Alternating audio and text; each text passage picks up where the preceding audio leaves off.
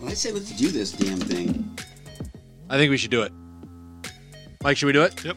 All right, ladies and gentlemen, welcome back to yet another episode of Glass Half Sports. Happy holidays to everybody out there. If you know, you know. I am Nick Huffman, one half of your hosting duties, joined by the Cheech to my Chong in Mike Mensing. How are you doing today, bud? I'm doing good, man. I'm just trying to figure out which holiday it is. But welcome to everybody out there. Thank you for joining us this morning or evening, I guess, whatever time it is when you're watching the show. It's Absolutely. morning for us. We do have a huge show for you today. We're very excited to get our guest in studio On the with show. us or on the show with us, talking about all things Vikings. But we'll get to that in a second. We do have a big show for you. First off, where can we be found post-show, Nick? Yeah, you can find us on Instagram, Twitter, TikTok, Facebook, Instagram, Patreon, Twitch, YouTube, and post-show on MCN6 on Saturdays at 10 o'clock or on your Roku app, absolutely anywhere in this world, because we are international, global. We are doing things on the show. Is that right, Mike? Did I get them all? I think that was all of them. Thank you. Spotify, too. Yes, Just wanna hit Spotify. that one again, just in case. By the way, not a podcast, TV show. Put us on your big screen, folks. We got lots to show you, not Yeah. just for you to hear. Great So, graphics. great graphics. So whoever makes them, is a genius. Yeah. Really, really talented fellow over there. And then we do Did have Mike a big just show for compliment you. me? Really big show for you today. Like we said, we are going to do Minnesota Sports Roundup with our special guest, who we will introduce here in a second. We're going to talk about the Jalen Hurts contract and the waterfall that has on the NFL. Yeah. NBA playoff overreactions. We're going to talk about the Garcia versus Davis super fight coming up this That's weekend. right. And then the MLB 30 under 30. We have the 23-year-olds to continue that segment. Yeah, we're getting close to the end. After today, we will only have 5 players left to go. So we'll reach up to 25 players on that list after today. Excited to get going. And we can start with a little bit of Vikings vision. So first of all, we do want to introduce our guest. Gabe, do we have him here yet? No, we don't, and I will notify you as soon as he does. You'll probably hear a ding. Okay. Fantastic. Not a whole lot going on in the Vikings world as of right now. To give a little bit of a backstory, I guess, of the guest that's going to be joining us here in a minute. The Twitter world has been ablaze with a one Rick Sosa. If you look up on the screen, ladies and gentlemen, you can see the tweet that started it all. Rick Sosa tweets out, "The Vikings have no quality wide receivers beyond Justin Jefferson, no quality cornerbacks beyond Murphy.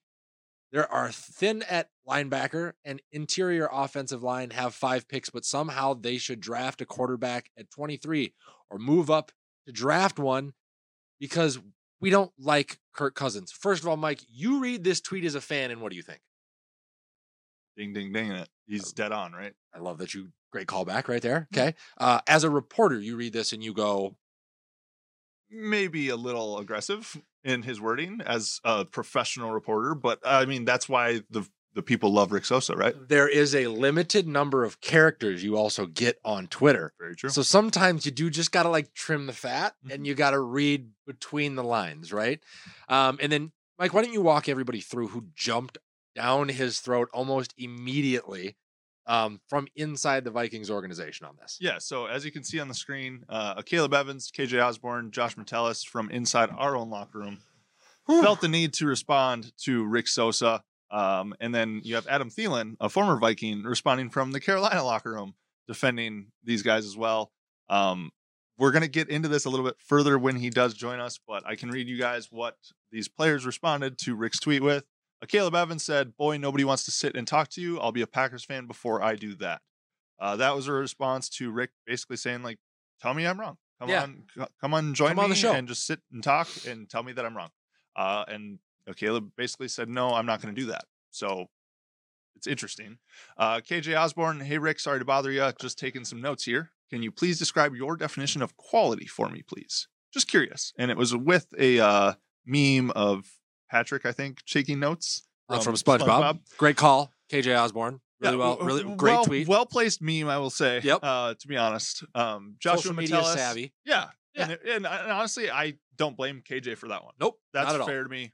Josh Metellus, though, shake my head. No faith in our guys from the outside, but all the faith in the world from the locker room that our guys get the job done at a quality level. Now, in order, I would think that Josh Metellus probably has the most appropriate tweet response to all of this. Yeah. Right? Voice your disappointment, right? Back the guys in your locker room up, as you should. Us as fans want to see that locker room is close, and if one guy feels like it gets stepped on, that the others are going to come to bat for him. KJ Osborne's wasn't terrible either. I thought it was more funny, KJ's response. 100%. I don't think he takes it personally. I think he knows he has a lot to prove this year. If you looked at his interview coming into OTAs, which happened just this last week, he said that with Adam gone, there's going to be an opportunity where I'm going to have to step up. I'm going to have to do better, et cetera, et cetera. The Caleb Evans tweet, on the other hand, do you have anything in particular and that's kind of the one that set this whole thing in motion. And by the way, Adam Thielen responded from all the way out in Carolina. Basically, and his tweet basically just said that he supports KJ, which is again, awesome. Fine. Issues, comments, concerns, or complaints with the Caleb Evans one, which we were kind of talking about off camera during the show. Yeah, and honestly, like when you look at the three guys, who's the youngest? Caleb Evans, right? Who's the guy with to me, that's just the immaturity showing through. Yeah, is what it is. Yeah. As a Vikings fan, it's the last thing I want to hear. To hear that he would rather be a Packers fan before he does that is kind of a red flag. Because kind of, to me, that's like a loyalty thing, and yeah, I didn't like that very much. I didn't either. I understand that guy has the right to come out and defend himself on Twitter, right? I understand that sometimes, just as much as Rick Sosa was limited in the amount of characters that he can use to get his tweet across, that a Caleb Evans probably could have used more characteristics or more characters to better flush out what he was trying to say in response, instead of turning this into the whirlwind that it then became. This tweet had 4.7 million views by the end of it. And yeah, to, as a fan, have kind of stepped on the franchise and then throw the Packers in the middle of this mix, which we hate. Me and you overpay for Packers Viking tickets every year now to go watch that game in hopes that we get to see them lose. For that to have been the case, it just doesn't make a whole lot of sense for me. Now, the beautiful part is we've talked through the majority of this, and we now have somebody who's going to be able to tell his side of the story, which I am very, very excited to get through. Why don't you introduce our guest, Mike? Yeah, so our guest today, we want to welcome the leader of the Purple Code Network, covering the Minnesota Vikings. You've seen him all over Twitter the past week. Rick Sosa, welcome to the show, man. Thank you for joining us. Hey, how are you guys? Thanks for having me over. It's a pleasure to be here with you and have an opportunity to talk about Vikings football. Yeah, absolutely. We are excited to have you. You are nationally renowned. I was kind of combing through your Twitter through the madness this week and see that you've been, or had the opportunity to interview the likes of guys like Patrick Mahomes, Kirk Cousins, some bigger names from throughout the NFL. So we're going to lean on the expertise that you have. But the first thing that we're obviously going to have to talk about here is the whirlwind that was this last week for you on Twitter. Talk to me about a little bit about your background and how you got into covering sports. And then when something like this happens, where you have players that kind of take offense to something that you may not have been trying to throw barbs per se at, you worry about your relationship with, their teammates or the franchise or anything moving forward. Well, I've been doing this for now a number of years. This is my seventh season covering the NFL, covering the Vikings, covering Super Bowls, Pro Bowls, NFL drafts. So, yeah, I'm pretty used to it. I mean, had the opportunity to, interview, like you mentioned, some big names in the NFL, and in fact, last Super Bowl, I even had an opportunity to get involved in the PGA. We did a little coverage of the PGA tournament out in Phoenix, so had an opportunity to talk to some PGA players as well. So, that's kind of how I started this business, just covering for an outlet out of Mexico called Máximo Avance. Then I have my own platform, which is the Purple Code, which is obviously more focused on the Vikings.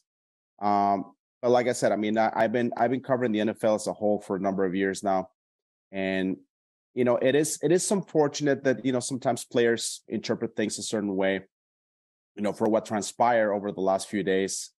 It is so related to the NFL draft coming up next week in Kansas City, which I'm going to have an opportunity to be there and cover. So, I mean, it is an exciting time for us, that are in this NFL world. The off season is very, very long. It's 7 months.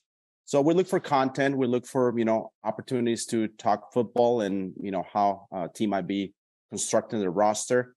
So in this case, I gave an opinion leading up to the draft in which, I for those who know me the best, people know that I am supportive of Kirk Cousins from the standpoint that I believe that he gives us the best opportunity as a team for the Vikings to compete and to try to, get to the promised land. Some people disagree and they want to look for a different way to get there. I think in the end we all want the same. We all want the Vikings to win a Super Bowl. I think sometimes we lose perspective of that. It's just we have differences of opinion as to how to get there.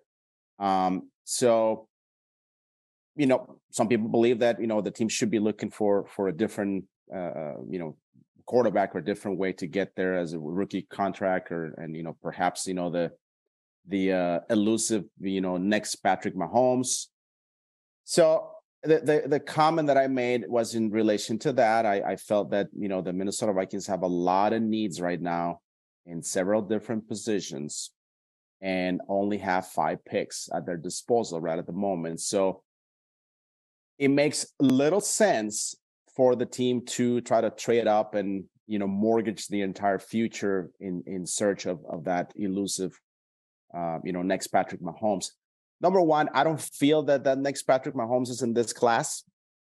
I think that's probably my number one thing. I'm not opposed to explore it. I'm not opposed to look for what the backup plan is going to be for Cousins when he retires. He's 34 going into 35. So I expect him to have still anywhere between 2 to 3 years of high quality play. He can't play forever. So you got to replace him at some point. So I'm not opposed to that, but I just don't think this is the time for the Vikings to, throw the kitchen sink and everything else, mortgage the house at this particular 2023 quarterback class. And, so there are other needs that need to be addressed. And I think for me, I am a fan of the Vikings, so everybody knows that. But I try sometimes to look at the picture from a national level. What is really the thinking at a national level of the Minnesota Vikings and some of the players.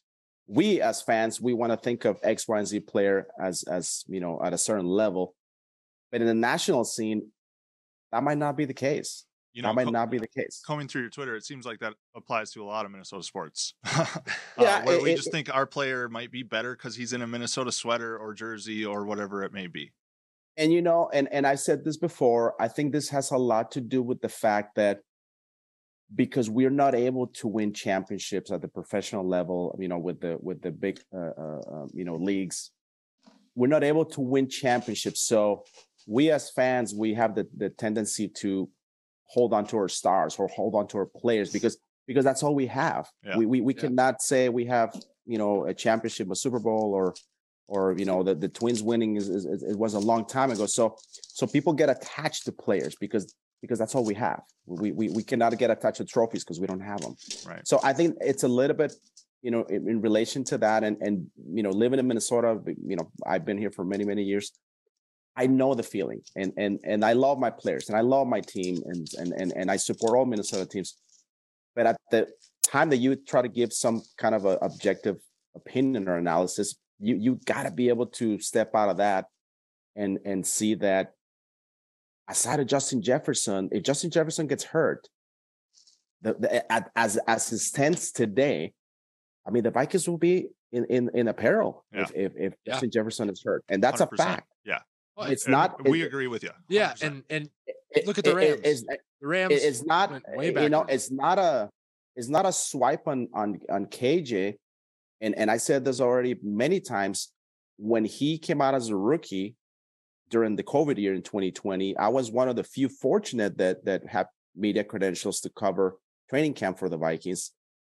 There were no fans, and there were not a lot of reporters. So here we are at the TCO, wearing masks, and we're standing there, 25 years away from the field because we couldn't get any closer. You guys remember what it was like in 2020. So here's this, receiver from the Hurricanes that nobody knew. And as I watched him, do the drills and exercises and, the route running and whatever, I spoke really highly of him. I thought that he was a player that had a chance to make an NFL roster. I thought he looked pretty good. And, fast forward 3 years, I mean, he's evolving into a good player, but good player at that wide receiver number 3, there's a big difference between a 3 and a 2. But anyway, so that's kind of where everything unraveled. You got a Caleb Evans, who I also said that I like a lot of the things that I saw out of him during camp and in some of the games. Unfortunately, he got injured. But a lot of these guys, they're young players, so I think they do have a little bit to go in terms of learning how to handle criticism. Yeah, we agree. So based on the tweet, though, my first question for you is: we switch you for Kwesi. Who or what are you doing at 23? Are you drafting someone at 23? Are you trading back to accumulate more picks so you have more than 5? Just curious what you would do.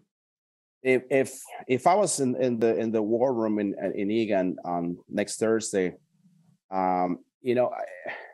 if there's a player that I really, really like on my board that could potentially fall to 23, and it's not a quarterback. I mean, let's be real. I mean, we're not going to have any of the top guys, fall into 23.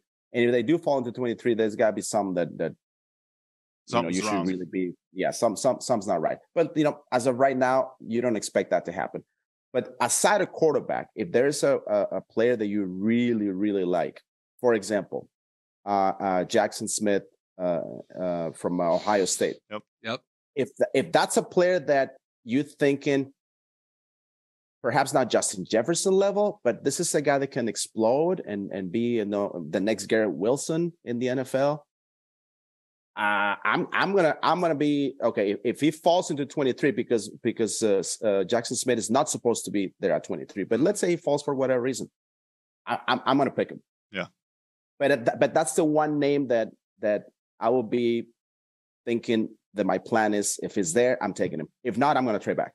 100%, I'm going to trade back because you don't have enough draft capital. Right. The only other name that I had on the top of my head was Bijan Robinson personally. Because if he drops, you take him. That's your AP for the next 5 to 6 years. Dalvin can go now. You get something back in return for that, hopefully, and you're moving forward that way. But I don't think he's going to be there at 23 either. So I know you had a few questions for Rick as well. Yeah, and I had one before we get to Gabe. I know our producer in the back, who's also joining us, has a question for you. And the Dalvin Cook, Bijan Robinson thing is a perfect transition. Right now, there's a lot of rumblings around the Vikings about who is still on the roster that isn't going to be a part of the roster past draft day or whatever the case may be. Right now, Danielle Hunter's not in camp. Zadarius Smith sold his house. He's in the middle of a contract issue. It sounds like Dalvin Cook wouldn't be here if he could pass a physical right now. Do you see those 3 guys as potential draft day trade targets to accumulate the kind of capital that the Vikings would need to continue to flip this roster over, which it seems very evident that they are smack dab in the middle of doing while trying to stay semi-competitive? In regards to Dalvin Cook, I think Kwesi is in a really tough spot because other GMs know that they don't even have to offer anything to Kwesi for a trade for Dalvin, because with that salary that he's expected to make in 2023, he's not going to play on that cap. So I think they know that. So they might not even be offering anything to the Vikings for Dalvin Cook because they know that potentially he could be just released. Sure. And if he's released, then they can just pick him up and they don't have to give anything for him. So I think Dalvin Cook, I'd be very surprised. I can say this. I'd be very surprised if Dalvin Cook is in a Vikings jersey in 2023. So that I'm going to leave it at that. Zadarius Smith, it's another pickle. They got him for 1 more year contract. He doesn't want to be here. I know he was in Dallas. I'm not sure if he was just there vacationing, or he was there for other reasons. We know there are some Vikings players that went to Dallas, like Anthony Barr, Jaron Kearse. So I think it's another difficult situation that I think Kwesi is dealing with his agent, and they're trying to, find a solution. There's no coincidence why they brought in Marcus Davenport. Right. I think, in the case of Danielle Hunter, I mean, we all know he's not going to play under his current contract. $4 million. I mean, we're back to, whatever, a couple of years ago when he deleted all the pictures out of Instagram of with him in the Vikings uniform. I mean, we're back to that mode where he's trying to put some pressure on the team. You guys want me, you guys don't want me. He's 28, he's had 2 big injuries, and they're gonna have to really put a balancing act there to see if this is something we want to do, commit to Hunter with big money, because that would have a lot of the similarities to the kind of thing that Rick Spielman used to do. And are they going to get it tangled with another big contract with Hunter?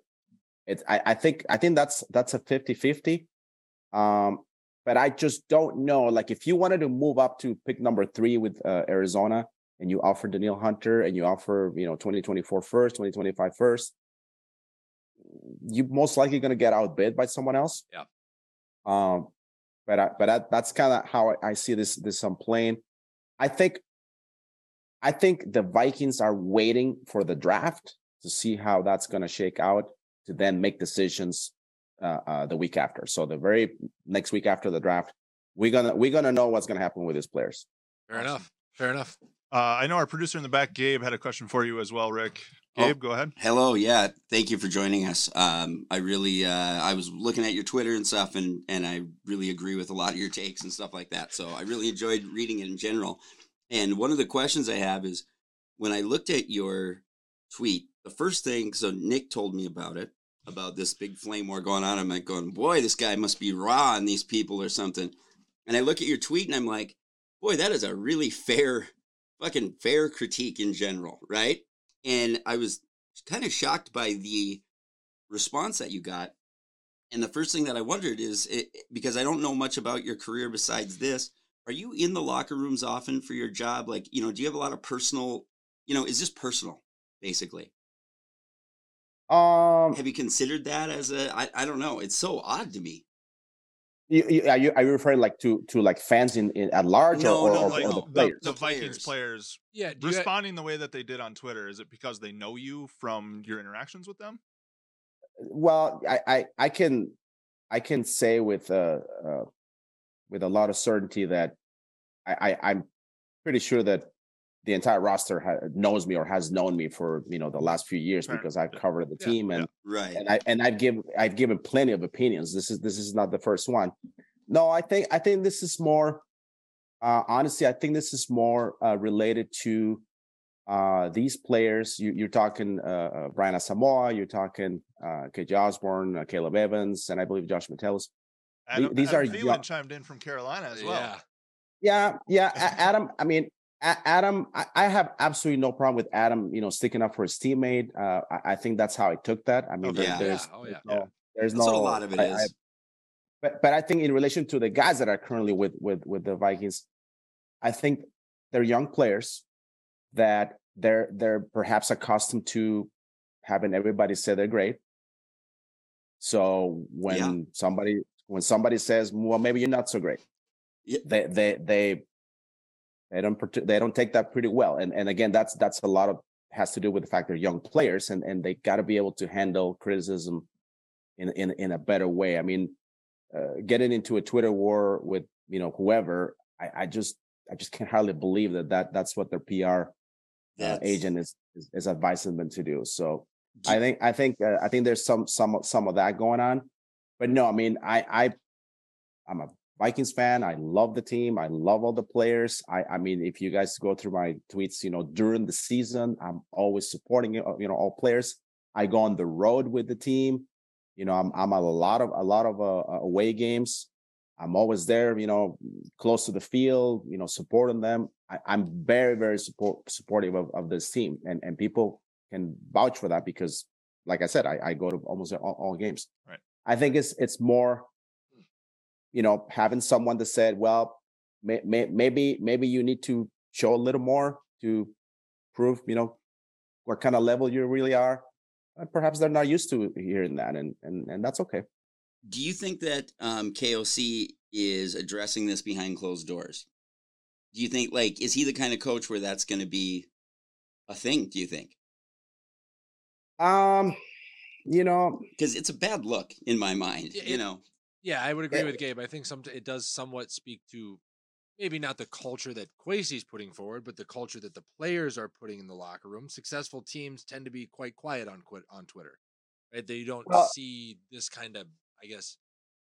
Well, we got to look at the whole situation. Meaning, Kevin O'Connell arrived after the previous regime that was one that a lot of things came to light that Mike Zimmer was running a really tense locker room. I guess that's the word that I want to use. Yeah.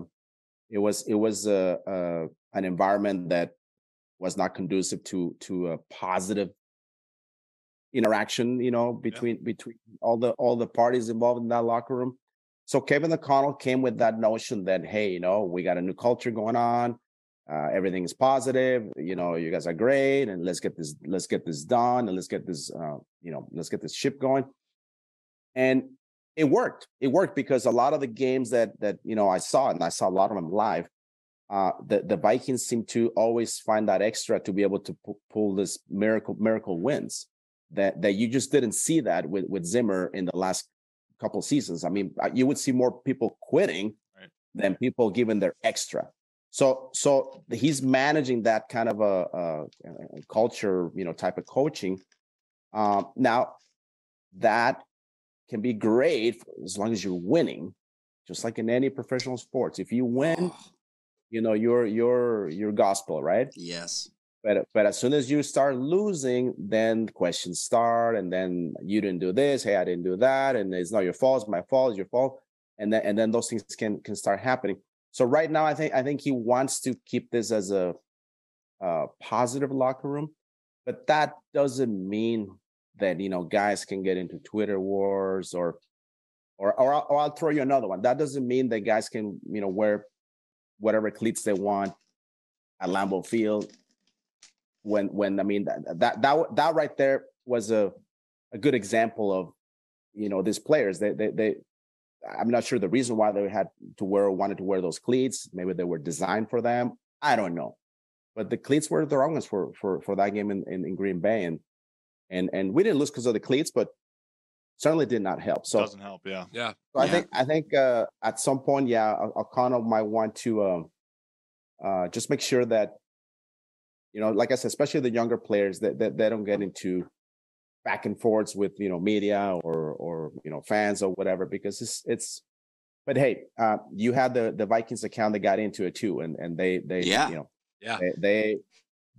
kind of got in the fray. So perhaps those conversations should be held with other people besides the players. That's my thinking. So this is, and I'll try not to hold you here, but this is really fascinating to me, and I've noticed something, and I'm just curious if you have seen the same thing or if I'm inventing it. You're there in the locker room much more, and I feel like I've noticed, this kind of sensitivity from players just more and more in general. Like, whether it's a, like to me, it's almost like a low-key cancellation of sports journalism, that criticism is getting to be more out of bounds. Players bite back at it. Are you seeing that as well, or not really? Is this an isolated incident for you? I think it's more isolated. Okay. Like I said, I had opportunities to interview other players from other teams, Pro Bowlers, and the players. I can tell you that 99.9% of the time, players are great. Yeah, I've never had an issue with anybody that I interview, and I'm talking, situations in Pro Bowls where I'm in a locker room and.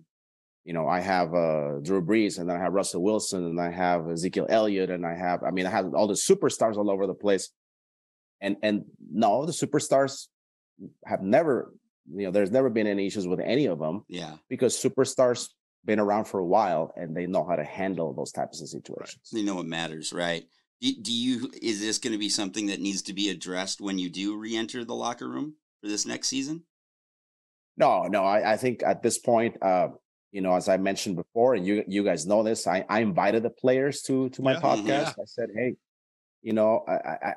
I feel that it's fair that I do. I mean, I've never had invited, players to my podcast. So people think that I was just trying to look for views or clicks or whatever. I never invited players to my podcast. I did it because I didn't want to sit in a podcast and talk about this whole thing and the players be like, well, I want to have a say. I want to, be able to say what I think. So I said, okay, well, if you guys want to come, you can say, whatever you guys want to share and we'll have a football discussion. So no, I mean, at this point, if they want to take this with a grain of salt and, say, okay, we're gonna show Rick, or we're gonna show the fan base, or we're gonna show whatever, that we can reach that next level. I think that's outstanding. I think they can go out and show it on the field, and that'd be great. Yeah, absolutely. I got one final question, kind of just like removing ourselves from the Vikings and that whole situation. Obviously, like you said, you've had the opportunity to be around the league and interview a lot of incredible individuals. And one of our favorite things to do with our guests here on this show is get kind of like a best story or a funniest interaction or a favorite person to interview. Walk me through an interaction that you had that may have surprised you, or a moment where you were falling out of your chair laughing, and just who that was with and why you think that individual is so special. I can tell you the Pro Bowl that I covered back for the 2019 season, so 2020 Pro Bowl, February or January or whatever. Mm-hmm. Down in Orlando. It was, I believe, the last time that the Pro was held in Orlando. I had an opportunity I wanted to interview Drew Brees, Hall of Famer Drew Brees. I knew that was going to be the last Pro Bowl that he would be perhaps invited to. So I asked him if I could do an interview with him, and because it was his last time there, or he knew that. His children were there, and he was, going to play catch with them.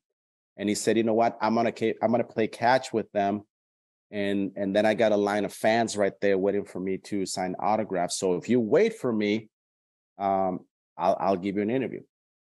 So I told my camera guy, I'm like, okay, well, let's just wait for him. He wants his time with his kids and whatever else.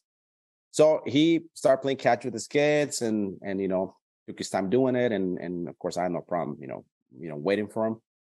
But then my camera guy said to me, he says, "Rick, look over there. See the line of Saints or fans in general waiting for Drew Brees for his autograph, because it was his last time at the Pro Bowl." I mean, the line, I don't even know how many people were in that line, but it was in the hundreds. Oh, wow. So I'm like, oh boy. Well, should we wait? And we just kind of decided, this is our last time to interview Drew Brees, to get an interview with him before he goes into, not back in the Pro Bowl. So we waited for the catch. We waited for the line. I mean, it was a good 45 minutes that we had to wait. And by the time he was almost done with that line of autographs, I was completely surrounded by just, you name it, ESPN, Fox, you name it. I had like cameras and, colleagues from other media outlets, surrounded all over where we were. And I mean, I would probably think there were at least 40 people there or so waiting for Drew Brees. And before I knew it, I was in the back of the line. I was in the back of that whole, bunch of people. And my camera guy said, "You know what? We should just probably go. I mean, it's just a waste of time. We should just probably go." And I told him, I said, "You know what? I think he's going to give us an interview. I think we should wait." And he said, "Rick, no, you're crazy. This is not going to happen. We should just get out of here and just be done." And I said, no. Let's just wait until he's done, and then we'll see what happens. So when he got done signing the last autograph, he walked around and he started approaching that area where the all the media was, and like I said, it was lots of people. So I couldn't believe it. He walked past all of them looking for me. That's awesome. He almost like he was part in the sea, the ocean. He walked past all of them looking for me, and he found me at the very back of that big group of people, and he said, I saw you waited, so I'm here to fulfill my promise that I'll give you the interview. That's incredible. Was it a good interview? How long were you with him? What did you guys talk about? You remember? It was 2-3 minutes. Okay. And basically, I don't know if you guys remember, that was the time when he was back and forth whether he was going to retire. Yeah. And he ended up, I believe, signing a one more contract, after that. But he was just really back and forth on whether that was going to be his last season and he would be done. So we talked a little bit about that. So yeah, it was a good story because it just showed, the kind of class act that Drew Brees is. Yeah, that kind of backs up everything. Me and Mike have been lifelong fans of the game. We don't quite have the plugins that you have yet. Eventually, we're hoping to get there, right? We're kind of on that slow march to eventually standing shoulder to shoulder with you maybe one day in the locker room. So to hear that a guy like Drew Brees that has had this spotless reputation is who we think he is from the outside, that's really cool to hear. We do appreciate you sharing that story with us. We want to let you obviously get on with your day. I know you've got a lot of things that you probably need to get to continue to cover the sport the way that you do. Why don't you tell everybody where they can find you, where to tune into the podcast, and where to go, see you on Cover the Sport on a daily basis? Absolutely. You can find me on Twitter at Sosa Rick, SOSARICK. And of course, the Purple Code is at the Purple Code 1, the number 1. We have our weekly podcast. We have a lot of content, and like I said, it's all focused on the Minnesota Vikings, but I do myself coverage of the NFL at large. So we're going to be in Kansas City next week eating some barbecue and covering the NFL draft. Yeah, absolutely. Hopefully we'll get the opportunity to have you back maybe after the draft. We absolutely enjoyed the interview. We appreciate your knowledge, especially in the middle of everything that you had going on this week. Enjoy Kansas City. Mike, you got anything for him before we let him go? Just thank you for joining us. That was great to have you. Absolutely, man. Rick, take care. Hopefully we'll get to see you again soon, buddy. And we'd love to have you back. Yeah, absolutely. Take care. Man, I think the guy was spot on with just about everything, where he came from, his viewpoint, the knowledge. It's well-connected individual. Yeah, and like we said when we were interviewing him, the tweet that started it all, we actually agree. Yeah, right. It was. It's kind of a sound opinion. They don't have a lot of depth at those positions, and they don't have a lot of opportunities to fill in that depth. Yeah. With only 5 picks. Now, it was great to have them. Now, I think what's probably going to happen here is Rick Sosa is going to be the catalyst for Caleb Evans and Brian Asamoah and these guys that aren't quality, or that's probably, I'm sure, what they took offense to in that tweet, to train a little harder. And if Rick Sosa is the reason we're back in the playoffs next year, I'm all about it. Yeah, I'm all about it. Agree 100%. Rick Sosa is a motivator. He is a motivator. Yeah, it's a great motivator. I'm so curious. I wish I would have asked him about my sexy trading Jefferson thing God. now. We got to stop putting that in the to universe. watch him agree. We got to know. We got to stop putting that in the back on the show as well. So, yeah, post draft, we'll try that to was track it terrific. back down. But with that, I think we do need to switch gears a little bit. We spent a lot of time on the Vikings in their offseason, and we have a couple teams that are in playoffs. So let's switch gears to the Minnesota Wild, who are coming home from a 2-game stand in Dallas in round 1 of the NHL playoffs. Oh, let's go with NBA. Let's go with the NBA. The NBA is on the screen, so let's go with the NBA. Let's go with NBA. No, Wolves, you're all good. Wolves watch first. So Yeah. the Wolves are coming home from 2 games in Denver, Yes. down 0-2 to the 1 seed. Yes. Nothing to be, as expected, basically. Mhm. Have you watched any of the Wolves games the past couple? Believe it or not, I've watched every second of the last 4 games that they have played. Okay, thoughts? Couple of things. You go back to the play-in game. I know, like Mike's whole thing for the play-in game, which got us back into the playoffs against Oklahoma City. You'd kind of texted me the morning after and gone, well, this is what we hoped it was going to be. The 2 bigs looked like they performed the way that they wanted to. In theory, if it's going to work, It would work like that. This is what it would look like. Yes. Right? Yeah. Again, that was a 10 seed that we were able to do it against. But to me, I honestly saw shades of that game Yeah. in game 2 against Denver. Yeah. Game 1, I don't know if we showed up. True.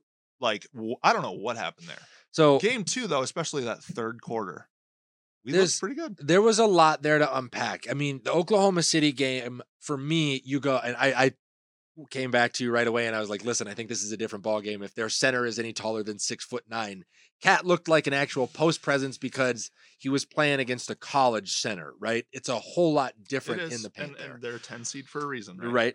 Right. So there's that to put into it. And then you get into the Denver series, and in game one, you watched Nikola Jokic put Karl Anthony Towns and Rudy Gobert by himself in a spin cycle all game long.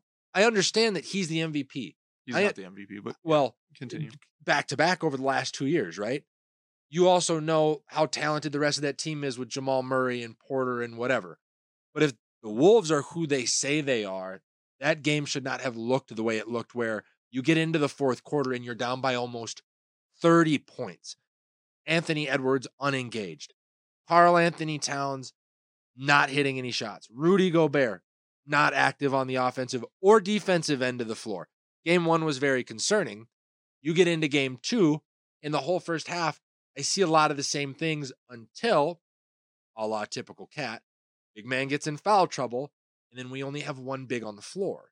And once there was only one big on the floor, what happened to Anthony Edwards? He came alive in the third. Well, late second quarter is when that Yes. happened, but third quarter you had Kant and Gobert on the floor. What started the run of us Yes. really going off in the third quarter was a Cat block to a deep outlet pass to a Gobert dunk. Yes. The next drive, we stuffed them on defense again. Yep. They tried to come into the lane. I think Gobert had basically a good defensive stand. Yep. Turn around, it led to a Cat 3. Yep. Literally the next offensive possession for the Nuggets, Ant comes with a block.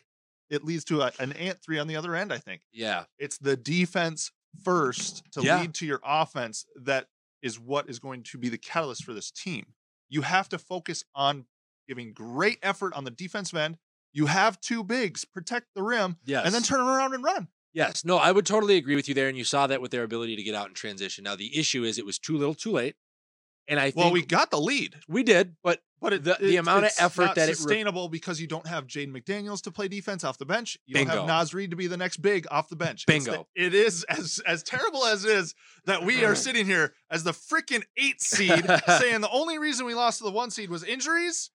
It's kind of true. It's never been more true than in a series like Yeah. this. You look at the performance. I mean, I'm looking at bubble Jamal Murray over the last 2 games. yeah. And to not have Jaden McDaniels specifically in his length and his ability to agitate not only guards, but then play help side defense. Well, and he could help on Jokic on some defensive possessions. 100%. I wouldn't want him on him for a quarter. No. But the transition or the switch, he can definitely at least bug Nick to Yeah. maybe miss a shot or 3. No, absolutely. So to have him, and then what that winds up doing for you is you saw the level of effort that Ant had to put out in quarters 2, halfway through 2, 3, and 4 last night. If you need that kind of offensive output from him, as great as he can be on defense, you need to be able to get him off the other team's top scorer. At times, you just have to. Michael had to do it. Kobe had to do it. LeBron has had to do it. Kawhi Leonard and other guys in the league that are great defenders have had to come off the other team's top scorer because they understand that the offensive output is what's required of them in a game where you got Jamal Murray coming off double pin downs and things like that. Speaking of Ant being the number 1, Yes, because if you want to argue that Cat is our best player, he's not. you can. Nope. But the best way for this team to move forward is with Ant taking over. 100%. And Cat can still technically be your best player, but be a number 2 facilitator role.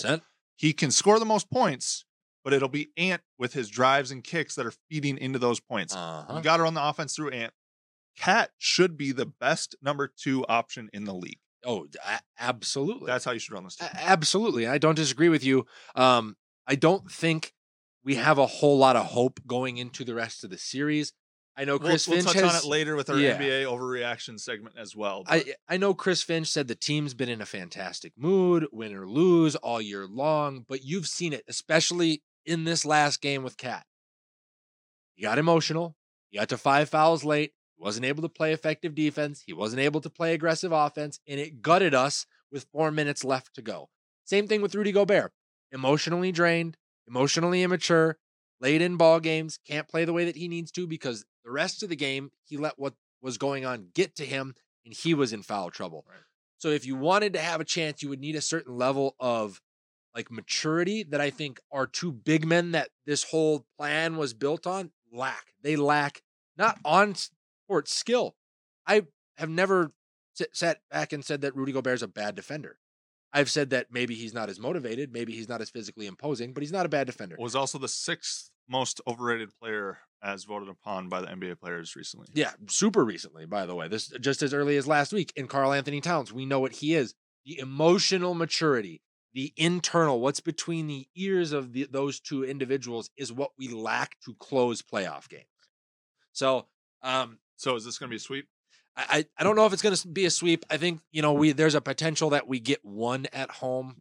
Maybe, like I said, we'll get to this in NBA overreactions, but it does not look good, especially with Murray rolling the way that he's rolling right now. And we don't have an answer for him. We just don't. Right. It doesn't. The future, the immediate future for the Minnesota Timberwolves does not look good. No.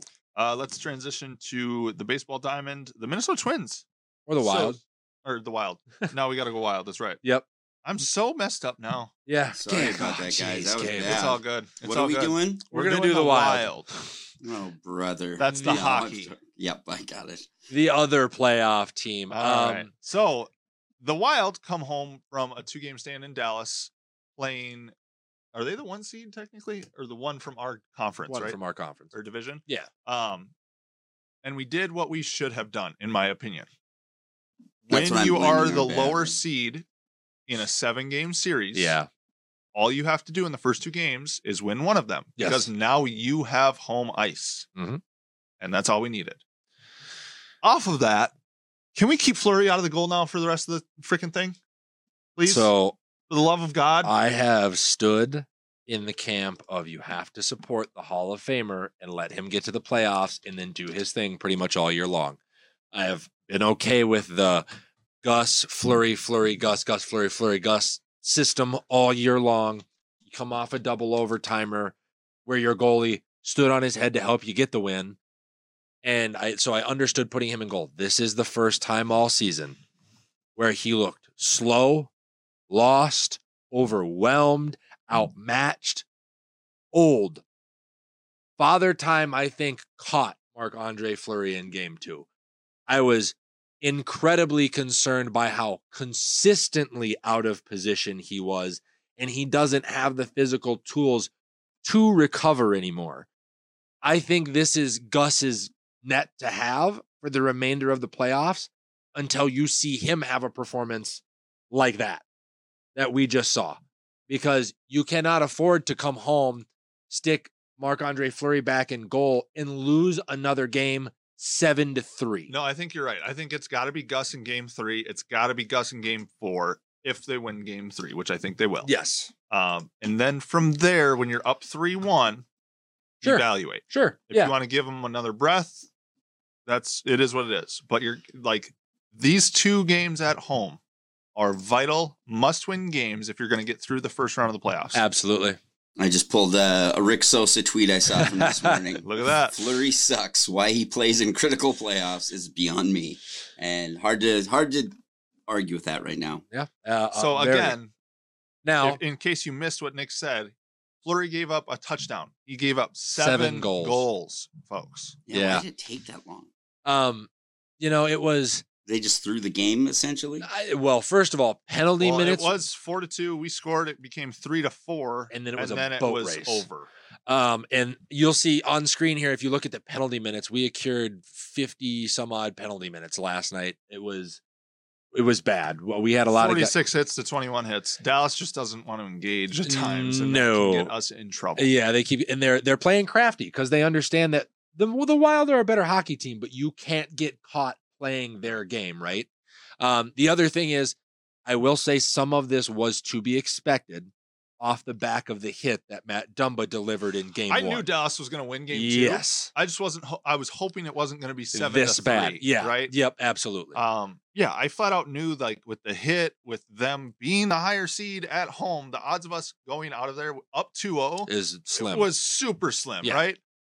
But don't not show up. Yeah. Well, yeah. And I blame Chris Long yeah. in a very weird way. Why is that? I don't know. Just he's the guy I know who knows hockey the most. Oh, okay. No, Well, we should get Chris Long back in the studio then. That's what I was exactly. Hey, guess Trying what, to folks? segue Guess to. what? Thank you. As of right now, tune in for June 1st because Chris Long will be joining us Hey. once again. Awesome. So, yeah, what do you think the outcome of the 2 home games is going to be? I think every game in this series should have been just like game 1. Absolutely. They're going to be super tight. They're going to be chippy. They're going to be crafty, crazy goals, deflections in, weird angles, and they're going to be 1-goal games. I'm thinking that we're going to be able to pull out 3 and 4, I would and think we'll so. go from there. I would think so. Minnesota, there seems to be a level of faith in this team. I know we've had faith in wild playoff teams in the past, but I think the Dallas Star and the announcers last night were talking about, oh, you're going to go from Ruckus Stadium to Ruckus Stadium. Okay, I'm sorry, but a Ruckus Stadium in Dallas is not anywhere near to a Ruckus Stadium at the X. Our regular season home games are as intense. Our 19,000. Yeah, or as intense as what they put Yeah. forward in the playoffs. So you're going to have the definition of home ice advantage, and you have to take advantage of it. And if you can get out, like you said, of that portion of the series at 3-1, It's over. it's In over. my opinion. Yeah. All you got to do is survive the road stretch. And then Just if you finish have it. to, if you have to bring it back home, you'll still have the advantage. You'll be right back in that same ruckus environment. You should be able to close things out. So game And 3, our game fans 4. actually know what's happening. Yeah, We actually absolutely. know the sport of hockey, right? Yeah. Yep. So now Twins. Yeah, let's talk about Twins. Okay. So the Twins are, I think, sitting at 11-7.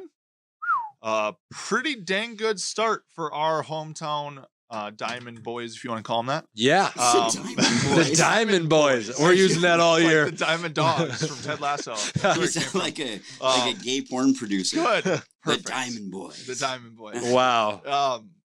Yeah, honestly, split in New York was great to see that. Yes. If you can split on the road against perennial playoff teams, Yes. that's money Yeah. all year long. And I think we're going to win today against the Red Sox to get that series as well. Yeah, a little disappointed that we couldn't quite get the sweep because I would have just continued to extend my lead over you in Twins Talker. However, a couple of welcome surprises. First of all, the fact that they have pretty much slapped Jose Miranda, a guy who has played less than 162 professional ball games, in the middle of the lineup to protect a guy like Carlos Correa. And every time he steps to the plate with runners in scoring position, he seems to deliver. Is awesome. When you get support from a guy like Ed Julian, who you call up probably earlier than you had expected due to some injuries to a guy like Kyle Farmer, and he gets shot out of a cannon, that is a welcome sign. So lots of good things. And then Carlos Correa's performance, by the way, over the first 2 games of that Yankees series, multiple home runs, multiple RBI doubles. What multiple we signed him to do. Exactly. And And being honest, for but him yeah. to perform to standard is not something that Minnesota sports fans are used to seeing. So round of applause for him for earning his paycheck so far. But outside of that, it's been the pitching. We talked about it last week. Joe Ryan, to me, is the best pitcher in baseball right now. Yeah, and honestly, we really should have taken 3 of 4 in New York. Yeah. Held them to 2 runs, 3 runs, 2 runs, and then 6 runs on Jackie Robinson Day. And then Boston held them to 5 and 4. Like, we are holding teams to 4 or 5 runs at the maximum. Last year, this was 10, 11 runs. Yeah. And Mike, who held your boys to 2 runs on the Yankees to 2 runs there during that? And took the loss on the and took the 16th? loss. Who was Wasn't that Maeda? No, Who it was was your boy Louis Varland, Oh, that's right. who came in and had an early stud-like performance. I love Louis Varland, dude. I know Mike's been a stand for Louis Varland ever since the beginning of the year. Who's he? He Where did is. he come from? He's actually a Minnesota boy. Okay. Oh, really? Yep, young guy. Had a couple of flash starts towards the end of the season Yeah. last season. Started a little bit last year, went 1 and 2 with not a great ERA, but like he had 1 or 2 starts that were just ridiculous. There he is let's right see. there. Yeah. And you can see his stuff was effective. He had hitters. The timing for me is what had guys off pace all day long. It wasn't so much east-west. It was stop and start for him, which is what you want to see out of a young guy, because a lot of young arms you see come into the league right now, it's, oh, I've got a nasty slider, or look at this north-south curveball. For him, it's fastball changeup, and that is the most consistent way to develop a young arm, and to be doing that against Judge, Rizzo, and Carlos Stanton in New York, after they've lost 2 straight games is incredibly encouraging. Yeah, played his college baseball at Concordia St. Paul. Gabe. Wow. Yep. Fucking I could have played there. That's amazing, actually. You think you could still play their game? That's the I think that, yeah. But I mean, he went to North St. Paul High School.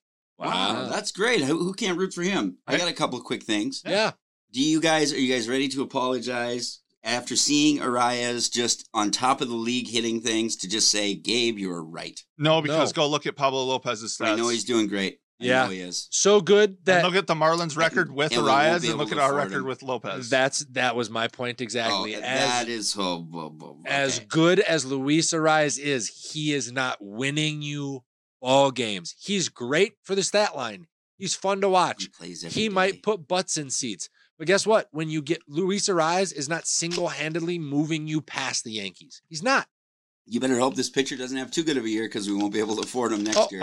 He's already re-signed through what? 5 more years? I was going to say, Damn why it, don't you damn it. why don't you flip the graphic, Gabe? Because Pablo Lopez has been so good that they went ahead and have already given him a 4-year extension with the Minnesota Twins, which that is them committing. We thought I'm cool with it. Yeah, honestly, loved it when I saw it. Absolutely. I mean, we thought about it and we went, okay. And we talked about it with Nash Walker with the Carlos Correa signing a year ago, which is when you have a guy like that and then you bring in talent, you have to solidify it long term because in the MLB Yes. more than anything, it's hard to be a flash in the pan team. Right. You have to gel. Yep. Momentum is very much a thing over a 162 game season.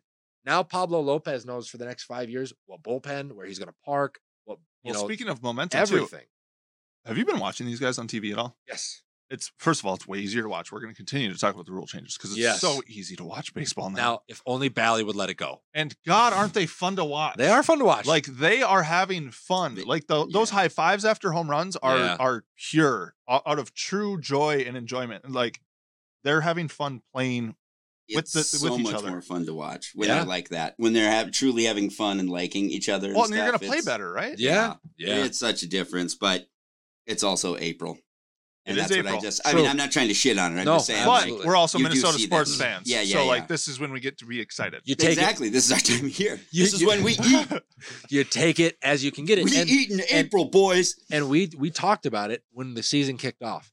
There are going to be injuries. Every team's going to have them. There's 162 games throughout the season. But if you can hold an 11-7 pace, if you can hold a 10-6 pace, if you can stretch things out in a division that is very much going to continue to find its feet early in the year, if Buxton goes down for 10 games, if Correa has a hamstring strain or whatever, you're going to be in a better position to weather that storm.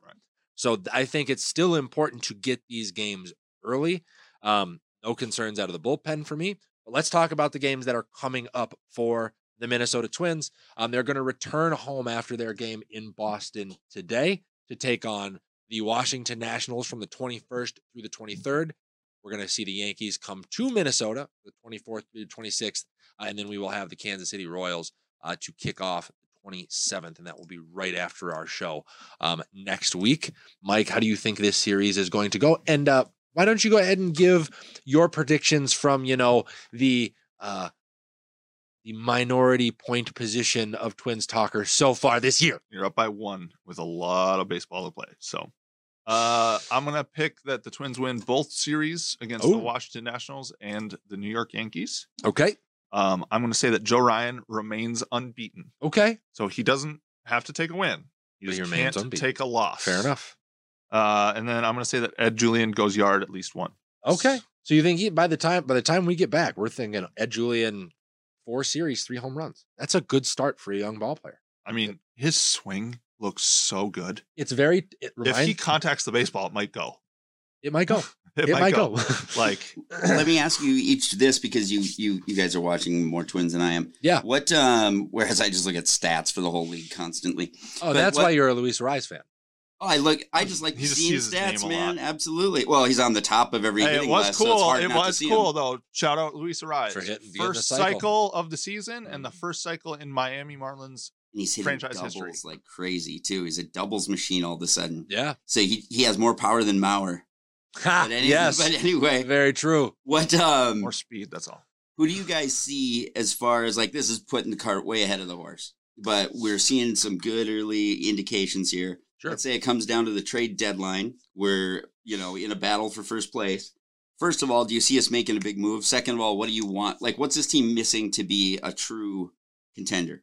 It's Another a true power bat. 30. It's Jim Thome. Yeah. That's who we're missing. Yeah. A Nelson DH, Cruz. A Nelson Cruz when he was a little younger for us. Yes. Like a DH that you can put in the lineup every day that if he steps up to the bat or up to plate, he might hit a home run. Yeah, I think we have guys that have some pop. Carlos Correa But can step up and hit a home run, maybe, but it's not on that level, right? Buxton can hit a bunch. Yeah. I can hit 25. Miranda's probably going to hit But 25 you need that this year. 30 to Polanco's 35 home run guy still. I to think. protect, especially a young hitter. Like Right. ideally, and I know you don't like this idea, but with the stolen base percentage being so high up, ideally, I think if the Twins are going to make a legitimate playoff run, it needs to go Buxton, pick a 2-hitter, Correa, a 4-hitter, and Miranda, or Miranda and a 5-hitter. Like that way, you're the first 2 innings, you have the ability to chew up a lot of. We talked about it. I Chew don't up the pitch disagree count, with it. and The only thing is they don't like using Buxton's speed anymore. I know, So I know. he's going to be your 4 or 5. I know, How good is this team that we're not bitching about Buxton right? and like his Well, year he's having? how good is- like? How good has Buxton been? He's been around, which helps, and he's been there when I think it's clutch Buck. That's my favorite Buck. Get him to the plate in the 8th or 9th inning. He's going to make something happen for you. So that's really good. Okay, he's been clutch because I was seeing vintage Bucks where Bucks, which is he's batting about 226. Well, 2 home runs. Yeah, well, 2, right? 2 home runs, 25 strikeouts, Yeah, 7 walks. it looked shitty on paper, but I wasn't. It does look shitty on but I paper, wasn't though, aware doesn't he was well, the Astros game, clutch. Yeah, the Astros game. He's the reason we win that game against the That is Astros. true. The 2-out double that he hits does drive in. I think it's a run or 2 before Correa comes up and clears the bases. Right. The other night against Boston, Jose Miranda drives Buxton in after a 8-pitch walk. Like those are the clutch things. Like I could give a shit less if you're going to hit 250. If when it matters, you're on base. Fair Right. enough. If your clutch batting average is 450, but your regular is 210, who cares? I'm okay with that. Right. sure. Is this Correa's team or Buxton's team? yes. It's Correa's team. Do you think that that's acknowledged? Like, yeah, There's I a think it's That's reason. both, crazy when to you be think honest, that. but I think there's a reason they showed them together so much. Yes. Sure. Mm. But I Because think I that's think it's also a PR play because you paid one before the other and one got the other here. We don't sign Correa if Buxton's not here. They are best friends. Well, big contributor that way then. Yep.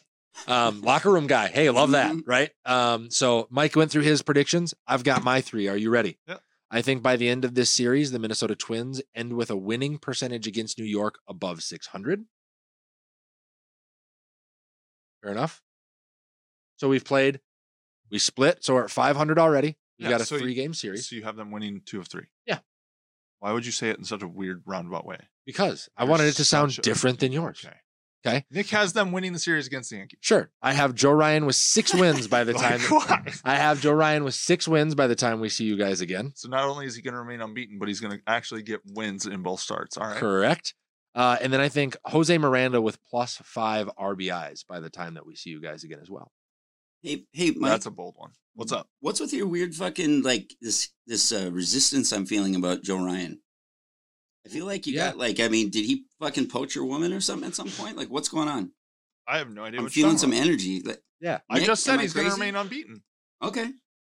I just Okay. said that. I I mean, thought you were earlier saying when I Steve-O. said Joe Yeah. Ryan is the best pitcher in baseball, Mike immediate response was, well, actually, technically it's Sonny Gray. It is. So Sorry for being accurate. And we'll move on. NFL news: Jalen Hurts contract. You see that? yeah, Tell. see, just right there, like, there. oh, Yeah, Joe yeah. Ryan topic This next. guy hates Joe Ryan. You hate Joe Ryan. You hate winning. He hates Joe Ryan because he's winning. Yep. All right, so Jalen Hurts, 5 years, $225 million, and the impact that has on the NFL. I actually believe I have a type of 255. 255. So the man goes ahead in year 3 and gets himself paid as he heads into year 4. Some of the bones of this contract: $110 million guaranteed due at signing, $174 million guaranteed due before 2024. Technically, this is a 6-year extension because it will kick in after this upcoming year. So even if they do have leftover salary cap, I'm sure they are going to push some of that money into this year to spread the cap hit out. Mike, your initial thoughts on what this is going to do for the Eagles moving forward? As a Vikings fan who will have to climb Mount Philadelphia to get to the NFC Championship and to do things in the NFC, thank you, Philadelphia, for doing this. Yes, because you I now strapped appreciate yourself. you so much. Yeah. You guys are such idiots. Yep. Like, I love it. Mm-hmm. Thank you so much, Yeah. because all you have is a fancy Justin Fields with good weapons around him. I And you love just that. paid out the ass for him. Yes. So thank you so much for handcuffing your franchise. And I hope you are just, very happy in your dirty, dirty streets in Philadelphia. And to do this in the middle of your Hall of Fame center is getting ready to retire. You're going to have to re-sign Devontae Smith at some Their point. D-line is They're- 37 and older. Like, They almost lost Darius Slay in the offseason. They don't have a ton of draft capital right now. that's fine. This You is- can have maybe this year and next year, but you're done after that. Thumbs up for Jalen Hurts for getting his money. Philadelphia made a massive mistake in making this deal. What were they supposed to do? They just went to a Super Bowl with a guy. Like what? You know what I mean? Well, Let here's him the thing. walk. They made him the highest player on average over the next 5 years. Highest Philadel- annual average value on a high injury risk archetype quarterback too. Yeah. But what else? You do? you go longer. They just went to a Super Bowl. You with go him. longer to spread your cap hit out. Now, the salary cap is not fake, but it is very, very soft, and you can manipulate the shit out of it. But Patrick Mahomes' deal seems like a good deal because it wasn't 5 years. It was 10 years. So they get to play the shell game with his number every single season. You're not going to have the ability to do that with Jalen Hurts over 5 years, especially with his injury risk being so much higher. And there are injury guarantees in his contract. Minnesota is feeling the effects of that right now with Dalvin Cook. Dalvin Cook is guaranteed $4 million no matter what this year, even though he had strategically placed his shoulder surgery in the middle of Minnesota wanting to trade him. So those are the pitfalls that you fall into when you don't have the ability to go back and forth. I'll just shut the fuck up. I will shut the fuck up. I'm sorry. That was right. So the other I impact know. this has I didn't is on other quarterbacks and their contracts, right? So the one that I Yeah. texted you about that Yeah. we do need to talk about is Lamar Jackson. Wait. So Before we get into this, there's two other quarterbacks I do want to get to because we may have some Lamar stuff coming up in the next couple of graphics here. Is that fair? Why don't we talk about the impact that this is going to have on the likes of Justin Herbert or Joe Burrow that are next in line? Joe Burrow needs to be the highest paid quarterback. Yes. Justin Herbert will get less than Jalen Hurts because he's going to have to sign with a new team. Yeah. Because the Spanos, who own Los Angeles Chargers, when you pay guaranteed money like that, Oh, yeah. I don't know if people know this, that comes out of the owner's pocket. Yes, and you have to put that money into escrow. And those owners in Los Angeles don't have that kind of money to be able to pay Justin Herbert the They type do of not. guaranteed money that he is owed. They I don't. did So, not know that. That you yes. put it in escrow. That's You have to. fascinating. Yeah. Crazy, I've right? Never heard that. So Yeah. Justin Herbert will not, you quote me on it, he will not re-sign in Los Angeles. Unless that team is purchased by somebody else. Unless agree. the team is purchased by somebody else. I will agree with Mike there. And I almost think I worry about the Joe Burrow situation, but they have publicly made all of the moves as soon as they realized who he was, finally giving naming they're gonna rights to make the sure. stadium. They're going to make sure.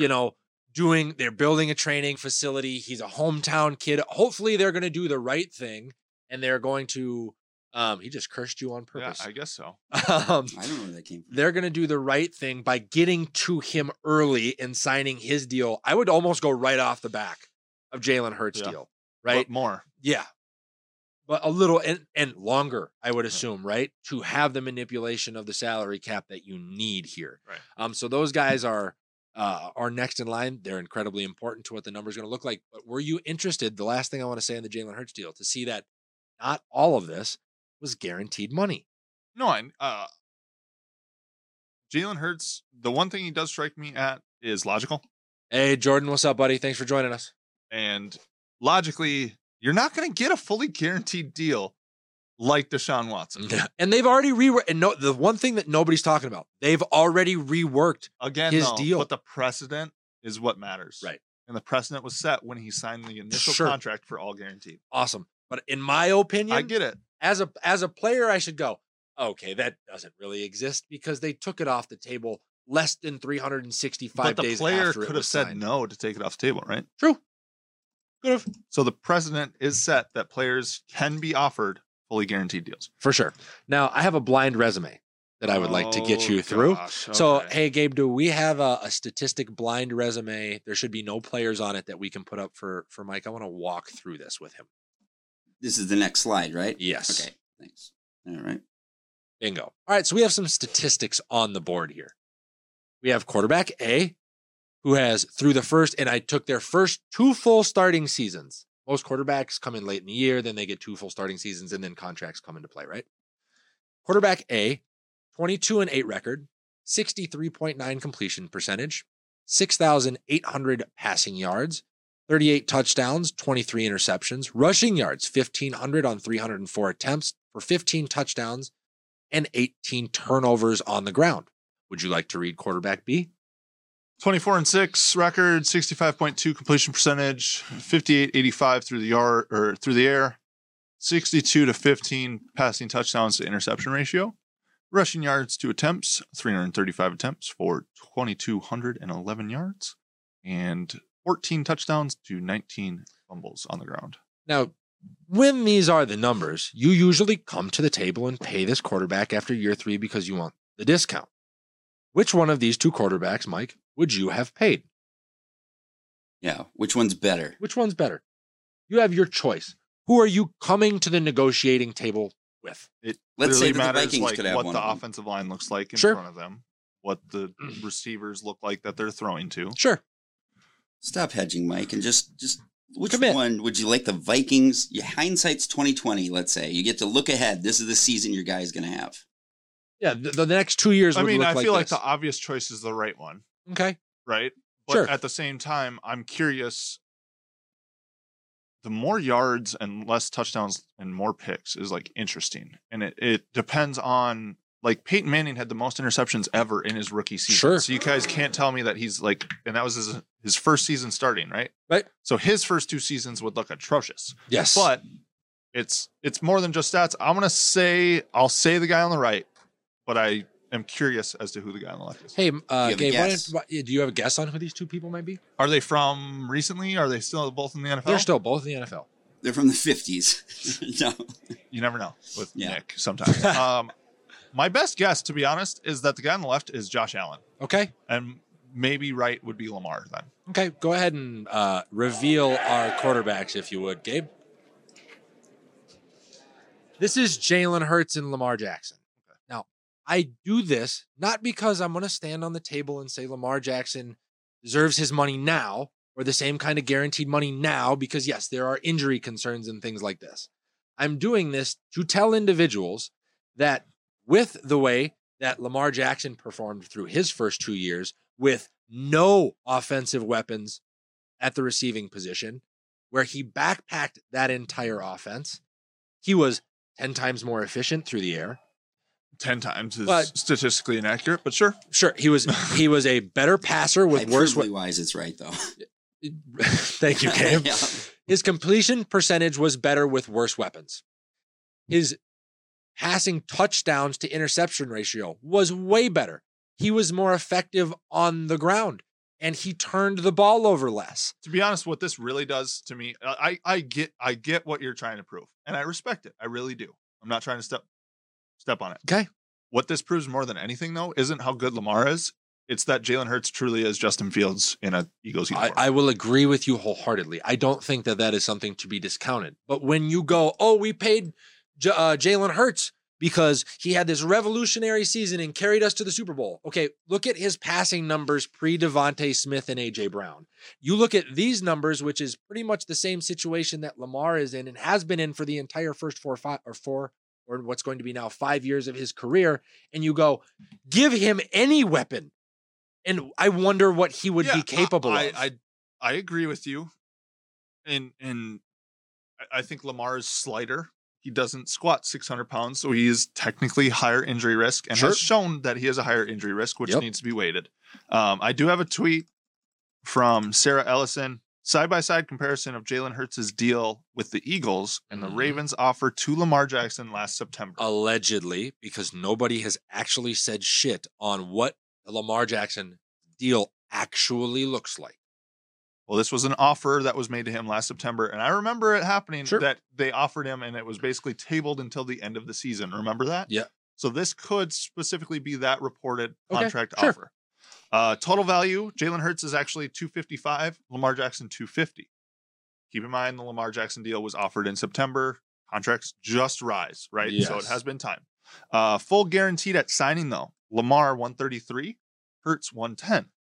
With the caveat, Total guaranteed, Lamar $200, Jalen Hurts $179. correct. So he would make $5 less over the duration of the contract, but he'd have $20 million more in guaranteed money. Was the offer that, like, to me, Jalen Hurts was overpaid, Sure. and that seems like a fair deal for Lamar. It does. If I'm being honest, If Lamar had an agent, right now, I would say, here's what we were offered. Here's what Jalen got. Find me anywhere in the middle of those two deals and we will sign it tomorrow. Sure. Right? He doesn't have an agent, but I think where the bridge is burned is all on timing. He won an MVP in year 3. Sure. Jalen Hurts got them to a Super Bowl in year 3 or 4 or whatever the case may be. Right?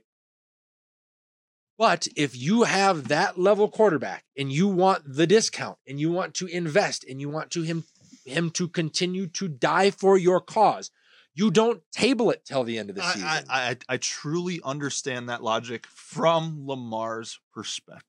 Yes. From the pocketbook's perspective, he is a high injury risk. So if he comes out of year 3, wins an MVP, you give him $200 million guaranteed, and he runs read option in week 3 and breaks his leg and never sees a field again. Sure.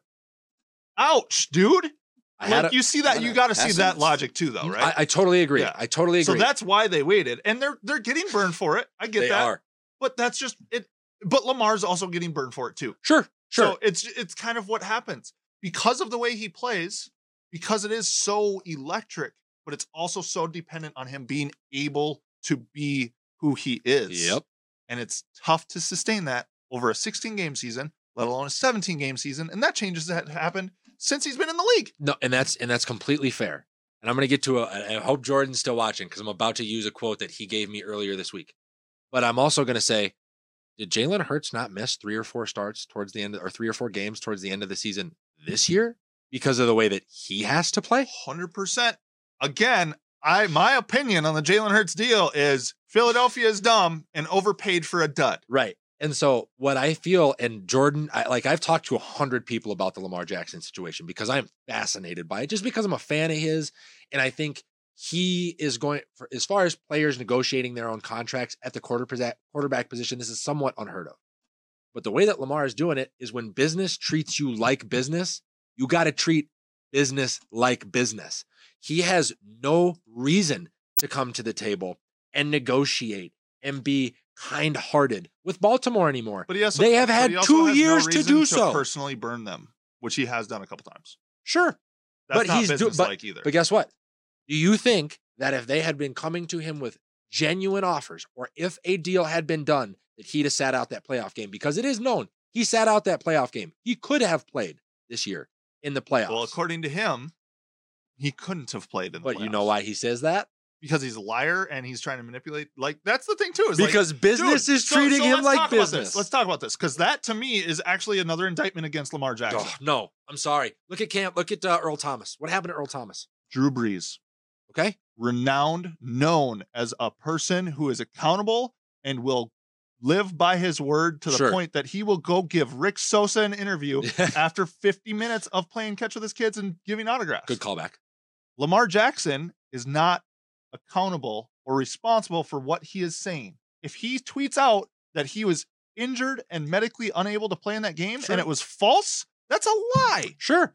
But that's because business had treated him like business, and it was a business decision for him to stay off the field. To me, to be the franchise quarterback, you've always needed to be the leader of the franchise. The that's why Kirk Cousins does fit as a franchise quarterback, because he is the dude. He will do what he's saying. He will be like, you almost need like the perfect dad in a way. Get it. Totally get it. But Lamar is just not But then you look at a situation like Earl Thomas, where he had pleaded, Not a quarterback. But let me okay. out of Seattle. Let me out of Seattle. I don't want to be in Seattle. Let me go to Dallas. Somebody come get me.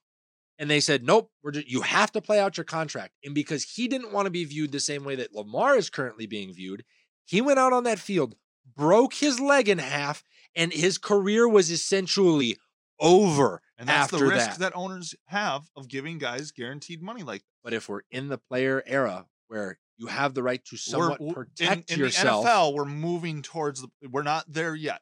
In the NBA, we are. He might be the catalyst. He might be. He might also fall flat on his face by Sure. trying to be the catalyst. And personally, like Le'Veon Bell did. I Sure. think it might go that way, unfortunately. And it might. But he has every right to protect himself as an investment. 100%, man. But the Ravens also have every right to protect their investment. And if they don't Sure. feel that he is worth $200 million guaranteed because of his style of play, and availability is a very great ability to have that he doesn't always have. I don't know. It's 30 I truly understand both sides. 30 some odd draft picks, and seven of the top 15 receivers have been traded since Lamar Jackson has been drafted. If you want to talk about protecting your investment as Baltimore, I get it. that would have been it. protecting your investment. I get it. There you go. And guys, let's not forget, situations are Situational. There All we right, go. So with that, let's go to NBA playoff overreactions. So we're going to have a statement. I'm going to have a statement. Mhm. Nick is going to tell me if it's an overreaction or true or an underreaction. Yeah, Is that fair? I like that. Cool. So we're going to kind of go through this fast Let's do it. Oh, because we are already at about an hour 15. Sure. So be nice to NBA, me, guys. Be nice to me. We are. NBA playoff. They're in order. Don't worry. You ready, Gabe? Yes, I am. All right, we're going to. Okay, 2-minute drill. NBA. NBA playoff overreactions. We're going to start with the Western Conference. Wolves versus Nuggets. Wolves don't win a playoff game. I do not think that that's an overreaction. I think they could probably steal one at home, but the likelihood that the emotional stability of the Wolves will hold up to close a game at home is slim. Very slim. All right, Gabe. There you Whenever go. you're Yeah, ready, sir. yeah. Oh, skip me on these because I'm doing this production stuff. Sorry. Oh, he's For this prompting you for the flip. Ah, ha, ha. Thank you very much. There then. you go. I take it back. All right, Suns versus Clippers. Kawhi is better than KD, and Clippers beat the Suns. That is an overreaction. Okay. Kevin Durant and Devin Booker in game 2 showed you exactly what it is like to play them when they're on. And when Chris Paul doesn't go D'Angelo Russell 1 for 19. Sure. And the Clippers, as good as they played, and as good as surprisingly Russell Westbrook has been defensively in this series. Dude, that block on KD was personal. Oh, yes. That was 8 years of frustration. I miss OKC with you. Yeah. Dude, oh my gosh. If Yeah. you guys haven't seen that block, go look Go- at it. go- It's personal, clearly. But it goes to show you that on any given night, when any of them even have remnants of their offensive game going, Kawhi Leonard doesn't stand a chance. Sure. All right. Gabe, whenever you're ready. So the next one is going to be Kings versus Warriors. The Warriors dynasty is dead as the Kings go up 2-0. Sir, I do not think this is an overreaction. Ooh. The age of Draymond Green, I think, more than anything, is what hinders the Warriors. Poole's an offensive weapon. Klay Thomas is an offensive weapon. He doesn't quite play defense the way he used to. And Stephen Curry has always been a liability on defense. If you get into a series with a guy like De'Aaron Fox, who can straight up run it these days, they are in trouble. All right. capital letters. So I do notice on the run sheet here, Yes. we didn't have the Lakers Grizzlies. That's because neither one of them are relevant. John Morant isn't playing, and LeBum James doesn't deserve any spotlight. All right. Fair enough. Then let's transition to the Eastern Conference. We're just going to straight up skip over 2 teams. I love it. Bucks versus Heat. The Bucks still are the best team in the NBA and rout the league on their way to another title. Did you see the score of the Heat Bucks game last night? Maybe. Did you know that they did Do you that want to with, fill in our I viewers? believe it was like 139 to 105. Lots to a little. Lots to a little. And they did that without Giannis. Yep. The Bucks are the best team in the NBA, and they So were not just an overreaction that they're just going to No. kind of walk through playoffs. No. Okay. All right. So the Bucks, if you got money on it, Bet on them. bet on the Bucks. Celtics versus Hawks. Trae Young is the most overrated player in the NBA. You like my little overrate-o-meter up there? I like it. I love overrate-o-meter. And I So, did. As voted upon by the NBA Players Association, all of the players in that association, about a week ago, Trae Young was voted the most overrated player in the NBA. So you're telling me that Trae Young is associated with overration? Yeah, that's what you're telling me. Sure. Um, Is this an overreaction? No. He's a 6 foot 100. Like, I look at Trae Young the same way I look at Bryce Young. It's just not going to work. The frame and the style of play is not sustainable. See, what I think his problem is he'll have 40 points, but he'll also have 14 turnovers. And he'll And also that's the have problem. given up 35 points because, Right. much like Steph Curry, he is Can't a play defense. liability on defense. Yeah. Gabe, whenever you're ready for the next one. You're doing a great job back there, by the way. Very well done, sir. Lot going on. 76ers versus Nets. Joel Embiid is the best player on the planet. Like He's that, my pick for MVP. Yes, I like it. that planet right there. But like in years past, it's still just not enough for the Sixers. I would agree with you. Joel Embiid is one of those guys that unfortunately needs a true number 2. And James Harden is no longer a number 2. So if you switch Embiid for Cat, Gobert Ooh, and make yo, that your yeah. true number 2. Yeah. That's a really good. That's Yeah, nasty, right? absolutely. I do not think this is an overreaction. I think Joel Embiid is the guy that's going to go to the mat for the 76ers for his entire career. And we're going to look at him a lot like we look at Charles Barkley. Unfortunately. Probably way better as far as just like standing in the league during their career, but I do agree with you there. Yeah. Cavs versus Knicks. Cavaliers are the dark horse pick to go deep into the playoffs, Not an overreaction here. Donovan Mitchell. but a dark Is- horse still. Oh, very well. Yeah, they They're were. the 6, right? Yeah, they haven't been relevant since LeBron left the second time. For those of you in Cleveland that forgot that he dissed you twice, Donovan Mitchell though has been on fire, and they are a more physically imposing team with Jared Allen than I thought they were going to be. I've been watching that game against the Knicks, and the Knicks have a lot of, and I know it sounds weird, but they have a lot of stocky guys like Brunson. Julius is Randle's a bigger tough. guy, right? Julius Randle, RJ Barrett. Those guys are all physical players, and this team doesn't flinch when No. they get onto the court with them at No, all. they don't. I think they're going to march into Madison Square Garden for game 3 and put on a show and become New York's most hated team. And honestly, guys, I will say, as somebody who doesn't pay attention to maybe national playoff series as much in the past, for some reason, this year's NBA playoff series and NHL playoff series A little bit Are- more interesting. are like hitting harder. Oh, yeah. They're like way more fun to watch. The action is quicker. It seems like the games are faster. It start to tune in Start to tune because some good sports going on right now around the country. So with that, there is something else that's going on this weekend. Unfortunately, I know you're hosting a party. I will not be able to be there because it is Samantha's bachelorette party weekend. So I am on single dad mode. And I Bring have to work. Ty with. She should. The birth of the What super time fight. is the fight, Nicholas? It's at like midnight. Yeah, okay. So We've got a quiet place we can put her. Let's bring a 2-year-old to a closet, midnight right? fight. Yeah, you guys are I've- funny. All right, a but we closet. get to talk about it. So Gervonta Tank Davis versus King Ryan Garcia this Saturday.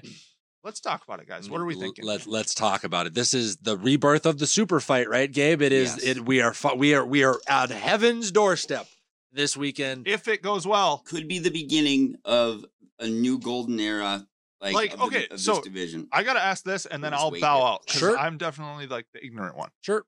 I paid for the last super fight. Which one? Which one comes to mind? Like the last super fight, the one that happened that everybody had so much acclaim for and waited for forever. The Mayweather Pacquiao fight. Sure. Right? Like that was supposed to be the one that, That was was- like the catalyst, and now we're gonna just see a bunch of different big fight like that. That was supposed to be this. But it was No. also 10 years late. That was predictable. It was a freaking dud too. I And fell it was- asleep in the Sure. 8th round. Sure. everyone wanted that to be good, but that was a very Everybody wants this to be dud. good too, though, right? This is two young guys entering their primes. A combined I mean, 35 knockout. I get it. 45. But knockouts. are they like? Is I there? My question is this: is there any worry that both of these guys have been doing what they've been doing and have been on social media the way that they've been doing it to pump up the numbers and get a payday, or are they walking in and trying to knock the fucker out that's across from them in round one? I think both. Which one is most likely? In my opinion, I think both of them are very aware that whoever walks away from this fight is the face of boxing. When it happened with Pacquiao and Mayweather, it was Decision wise, though, too. Like you win it in decision, you walk away as the face of boxing. Yeah. well. Let's look at the tail of the tape here, right? Tank Davis 28, Ryan Garcia 24. When Pacquiao and Mayweather fight, they were both in the latter part of their 30s. It took too long. Yes. so it there did. wasn't I a get lot that. left for them after that, right? Then you look at the fact that they're both still unbeaten. They both knock guys out at an incredible clip. They're both incredibly polarizing on social media. Like they are at the earliest portions of their career, and because of the crowd share that they're going to get, whoever, the guys that cheer for Tank Davis are homegrown, like old school boxing fans. Ryan Garcia brings some of the same eyeballs that Jake Paul brings to boxing on a more legitimate level. And that's a massive scale. We haven't seen that since Roy Jones or like Muhammad Ali or, you know what I mean? Mike Tyson style stuff. So whoever walks away is going to walk away as the legitimate king. Okay. Not just in the ring, but from a media standpoint as well. They are because the king of boxing. There's in going this to be era and there's going to be a run of fights that follow this one for this individual, Loma, Haney, other guys like that that are going to follow this, and you're going to go, oh, we are really seeing the rise of a true superstar. Is that skepticism that this could be a dud understood at all? Like, is that the only way that this fight is a dud is sort of really more of like a personal letdown, which is it's Tank knocking out Ryan in the second round, or third round, and it's possible. And even then, you know what's going to happen? That's not a dud of a fight. Then it's just, not. It's not a dud of a fight. Personal dud. It's a personal dud. And even then, what's going to happen is we're going to come out, and I'm sure the first thing that's going to get said, and this will kind of lead us right into the fight, is Ryan Garcia is going to say, okay, you got me once. How about you rip that bogus ass rehydration clause out of this contract? You come fight me at 140 instead of at 136 like you had to negotiate, where I can't rehydrate, and let's run it back. And then we're probably, if Ryan Garcia wins, then you get the trilogy fight. So there is I think it's bad for boxing, though, because of they have this hyped up now as people believe, right? Like it's a 50-50 fight. It is. When you hear purists like this, that's what's kind of been killing me. I've been doing all this deep dive shit on it. And I told you this, Nick, off mic. But when I saw the one guy who broke it down where he's like, Garcia has no lateral movement. Sure. That terrified me when he comes in straight and he's like, Tank he can fight from all angles, and he does these step-aside knockouts all the time, and he's just like, that's what that's for. But that reach is insane. It's a big reach advantage. Huge reach advantage. Inches? Jesus. I mean, he's 5 inches taller, guys. Right. So he's going to be punching down, too. As long as Ryan, in my opinion, as long as Ryan Garcia is ready to defend Tank Davis's left, that leaping, he almost has that Roy Jones leaping left hook, like that trap left hook to the body. I think Ryan Garcia is at a massive advantage because anything that check hook that Ryan Garcia throws, he's going to be throwing almost like in motion. It's weird to punch up. Right. The ability to punch down or throw an uppercut where instead of at the top of your reach, you're catching them in the middle is a massive advantage. Well, and like you said, Gabe, the step aside game is what Gervonta will be using against Ryan Garcia because Garcia will be coming at him straight. Yes. It's difficult to step side and then punch up. Well, also, though, this is the other part of this. I don't think we're going to see a lot of body blows from Garcia. No. Just try it yourself. Try to lean forward and punch down that far. Correct. That exposes his head like crazy. Like he'll get, and that's one of the things he does. He loves to do the jab step, like the step in jab. Yep. Where and it's, I don't know, man. I want Garcia to win and I like Tank now. Like I have a weird, he's really won me over. I really like him, and he's way better of a fighter than I thought he was. But we have Tank, who's in his prime. Ryan is really just before his prime. Like, he's just entering his prime. I mean, we'll see. right? Yeah, and I think the way that they did his camp, I've been watching a lot on Ryan's camp. I've been watching a lot on Tank's camp, but Tank's camps really haven't changed. Okay. Ryan's camp has changed a little bit. The nutritionist that they use, the way that they've got his weight down, the way that they've done some things recently to where, and we've seen it. We've showed it the last 2 fights we've covered for Ryan Garcia. He's no longer a child. He is a full-grown man, and everybody in his camp says, even though that he's about 10 pounds, he's going to be going into this fight 10 to 12 pounds lighter. They did a lot of the things that they did with John Jones, where they measured a lot of his power and speed metrics. He may be lighter. He's gotten stronger with the loss of this weight. I would like to say I'm a Ryan Garcia homer. I've been a fan of his forever. But if I thought that Tank Davis had a legitimate chance to go the distance with Ryan, I would give him a little bit more credit. But all it's going to take with Ryan's speed is one mistake by Tank Davis. I don't think Tank has ever seen speed like Ryan is going to present, because I don't think there's another boxer that has speed like Ryan Garcia presents. I think the tough part is, though, in this, and I hate that I'm armed with this knowledge now, is that Garcia has just no margin for error, right? Sure. Like, he makes one mistake. I think both of them. I don't think Garcia's power is quite there. I mean, it's actually deceptively 19 really knockouts good, out in 23 fights. That's a pretty good rate. And look at the Luke Campbell fight for me. I look at that body shot, and it may not have, he hit that shot, and it took Luke Campbell about 5 seconds to realize that he was dangerously hurt. That 5 seconds, if he just would have followed up, and Tank's going to have to wade in because he doesn't have the length that Luke Campbell does. If Ryan hits him with a shot like that and then follows up, Tank Davis is going to be in drastic trouble. Trouble. But if Garcia, who got put on his ass by Campbell, got hit that same punch by Tank Davis, the fight might be over. It's going to be an open fight. And it's going to be this fight will be won on the front foot. And this fight, it's a great fight to see. We'll see if Ryan can keep him on the perimeter. Yep. And we've never seen Ryan fight inside. No. We've seen him step in and do those hooks to the body and stuff like that, but we've never seen him dirty box. Nope. And it's that will be interesting. And we're worried about Tank's ring generalship and his ability to cut off the ring and move laterally, that he's going to back Ryan into ropes. And that's what we're kind of worried about. Sure. No, and I think these are all valid concerns. This fight will very evidently be one on the front foot. And when I say that, Mike, so a little bit of education for you, as you know, I know your brother's a fighter as well. When you're a orthodox fighter fighting a southpaw, both of your your rear power hands are coming from an open stance, and it's all about who's got the outside leverage with their front foot. Sure. So it's really going to come down to who's got better footwork to launch from in this fight. That's where it's all going to be won at. And that's Ryan's big thing is his ability against lefties. He is a lefty killer, and he has huge confidence about it in general. So it's a great, how about this, Nick? Do you see this? Even, it's easy to say, oh, maybe Ryan could win this in a decision, but for some reason, I feel like this fight is not going to a decision. I don't think it gets past 6. I don't think it gets past 6 rounds. For the future of boxing, I hope it doesn't. I can see it. Really? I can still see it going 10 rounds or whatever. I just don't think for some reason, I can't even see Ryan winning on points. I just feel like someone's going to get knocked out. I do too. I think somebody's going out, but the way that Ryan fights, he's maybe a little slow in rounds 1 through 3 historically.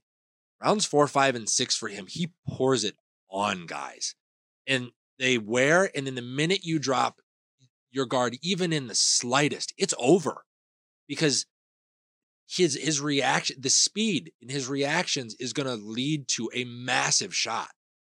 I agree with you. Somebody's going out, and it's going to be talent versus technical. It's going to be, it is, in my opinion, it's the small man's version of Ali versus Tyson.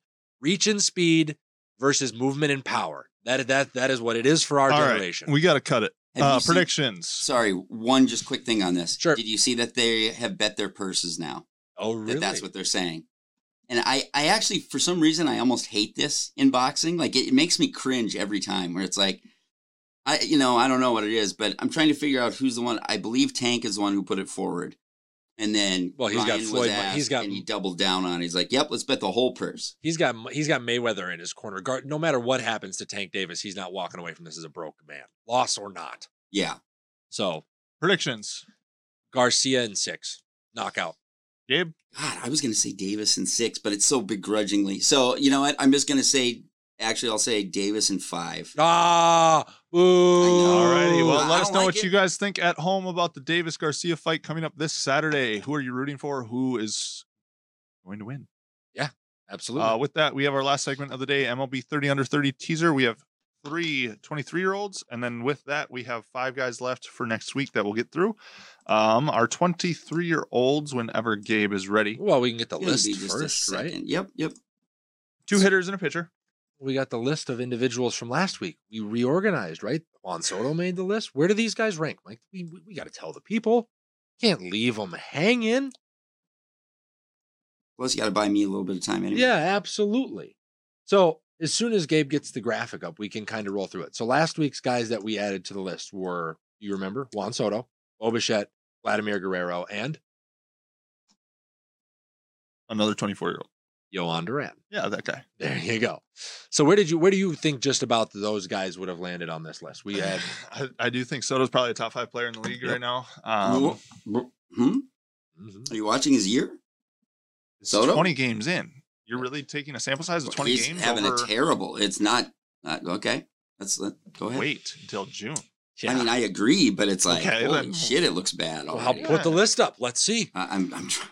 Um, I can't do a segment where I talk beforehand and then do it because I can't do that. That's what I just learned here today. Okay. Well, hey, Here it comes, and it's not looking good, but it's up. there we go. Hey, we made I'll it. make the adjustments. Yeah. Mike, you want to run us through the names? so, in order, Shohei Ohtani, Bryce Harper. Number 3 is Mookie Betts. Number 4, Aaron Judge. Number 5, Juan Soto. I would agree. I would put Soto above Judge because they're probably about the same player to me, and Soto is 6 years younger. Okay. And I would probably do the same thing with Mookie. So, to me, Soto is probably 3rd. Okay. Francisco Lindor is 6th. 7 is Ozzy Albies. 8, Rafael Devers. 9, Yordan Alvarez. 10, Vlad Guerrero Jr. I think that's a good spot for him. Yep. Alex Bregman comes in at number 11. Number 12, That should be the other Braves. nope. middle Acuna infielder. Acuna Jr. should be at 7. And then Ozzy Albies. is at I will make 12. that adjustment for next week. 13 is Alex Manoah. 14 is Sandy Alcantara. Got the second A that time. Proud of you. 15. There, you know that there is like another player in the league like Alcantara. Yeah. And it's okay. That's why it keeps screwing with me. I got you. 15 is Xander Bogaerts. 16 is Austin Riley. 17 is Bo Bichette. I agree with that. Actually, yeah, I would. I do agree with Bichette above Correa, and it's simply because of the age. Because I do Yeah. think they're very similar players. Yep. I think Correa is actually technically even more valuable now, but because of Bichette's 4 years, I'll agree with that. Okay. Correa at 18. 19 is Juan Urias. 20 is Tristan McKenzie. 21 Adley Rutschman, and 22 Duran. I agree with that. Duran would be at the bottom of the list. If he continues to do what he's been doing, he could climb very quickly, and the but is he's only done it for a year. Yeah. So That's why he's at the bottom of the list. Yep. So the 3 guys that we have for this week: Hunter Green, Fernando Tatis, and Bobby Witt Jr. The fact that Fernando Tatis is still only 23 years old, coming off his first suspension, and is probably one of the best hitters in baseball. Love that floating bat You like in that? front of the screen. That's so fucking dope. Yes. Congratulations. You've never thrilled me with a graphic like you did just there. You're very welcome. Let's start with El Nino himself, who actually just is making his return this last week to the San Diego Padres and Fernando Tatis. Plus, like the epitome of a 5-tool player. yeah. Right? Like that. If you draft first overall, you want to draft that type of a player. If you're Yeah. making a player in a lab, that is what you're making. He was being made in a lab. I mean, that's what Steroids. that's what you'd think, but then have you paid attention to his tear back through the minor leagues on his assignment to get back to the majors? Yeah, but like he should do that, right? He's a freaking all-star in the major league. He should dominate Double-A pitching. Did you see the Double-A pitcher like freaking Mm, chirp him? yeah. Like because Tatis hits a home run off of him and like was like celebrating. The guy's like, "Congratulations, you just hit a home run off a Double-A I saw starter that. Yeah. as a major league all-star." Like the fuck? It's like, why are you talking about yourself like you're a fucking little bitch? Yeah. Boy? It was Yeah. just a weird funny. take, right? I Like, loved that go, the pitcher clapped congratulations, I back. suck. Yeah, Yeah. yeah, it was great. Have you ever seen a player? Is there a player who has navigated a steroid controversy easier and better than Tatis? Like, I feel like he's getting no. Manny's first one. Okay. I think if Tatis isn't the only star on the Padres, there's more publicity about it. Correct. But the fact that he's up there with Cronenworth, Soto, Machado. They're able to carry you without him. Yeah. I think he's so good looking and likable and stuff. It's just like it's like people don't care because he gets away with it. But he also, he didn't else. get away with it though. He got caught and suspended. He got caught and punished. So I'm what's there saying to talk in the about? court of like public opinion, right? Because there's guys who don't go to the Hall of Fame. I believe he could retire tomorrow. He'd go in the Hall of Fame. I don't mean that numbers wise. I'm just saying like as far as people how they regard. Speaking of which, I want to say this on the show before it is too late. Pete Rose deserves to be in the Hall of Fame. He does. All right, and let's use that to talk about another Red. Sure. How about a guy that what a transition? How about a guy that was passed on by the Minnesota Twins when they had one of their first overall picks not too long ago in Hunter Green? Smart. What a stupid fucking thing to do. I didn't know that. Yeah, they did. He was the number 2 overall pick to the Cincinnati Reds. I don't even remember who the Twins took at this point. Who wants a starter who can throw 102? Well, here's the thing. He came out as a shortstop. Well, yeah, and I remember Hunter Green, like in the draft, he was already highly touted as a freak. Oh yeah. I feel like that was another budget thing. Like I feel like that. Like if we looked, I'm gonna look it up. No, Mike's I think working on it right now. But you want to talk about it? No. So, so we had the first pick. We picked Royce Lewis. Number 2 was Hunter. Listen to this though. Number 2 was Hunter Green. Number 3 was Mackenzie Gore, who's also like a ridiculous 23-year-old starting pitcher who could respectively be on this list. That's true. And Royce McClanahan. And how about what about our Royce McClanahan? Or not Royce McClanahan. Royce Lewis. Pitcher. No, there's a Shane Baz was drafted with that. Yep. But what about Joe Ryan? Put him on the list. No, I mean, he keeps moving. We may have Mike. If we make a list next year, he's probably on it. He's probably on it next year. He's got to put. He hasn't proved enough just yet. He's very close. And honestly, we're gonna actually finish up the list with who shoulda honorable mentions. An honorable mention for each age as well, Gabe. So so we will do that. But Hunter Green, man, you want to talk about a guy? I mean, if you're hitting 105. He threw 105 last week, 105.2. 39 pitches, I believe, over 100 miles an hour. He has the MLB record for most triple-digit pitches in a game, and the guy doesn't have any shoulder problems. He missed time last year for a hamstring, and that was it. Yeah, I saw a statistic the other day where it was total pitches over 100 miles an hour in the 2022 MLB season. Hunter Green had 256 or something like that. The next closest guy had like 30. Yeah. Like, he's throwing heat that nobody else is throwing. It was it's not fucking budget move. Yeah. And it's my God. And it's not dart straight heat either. I mean, it's got his 2-seamer's got plenty of tail. So wait, we didn't draft Hunter Green because we didn't think we'd afford him? Because we wanted to basically spread our money over the rest of the draft picks. Because if we would have taken him, we would have had to draft a bunch of college players who are not as likely to sign, kind of, or like just lower. Yeah. It's so fucking. So who else did we get in that draft class is the question. Not enough. And by the way, not enough. Here's this thing. This is what a freak he is athletically. At 17, Green has sent balls out of Petco Park in San Diego and Wrigley Field in Chicago, which is not to imply that he simply deposited them over the fence with a souped up metal bat.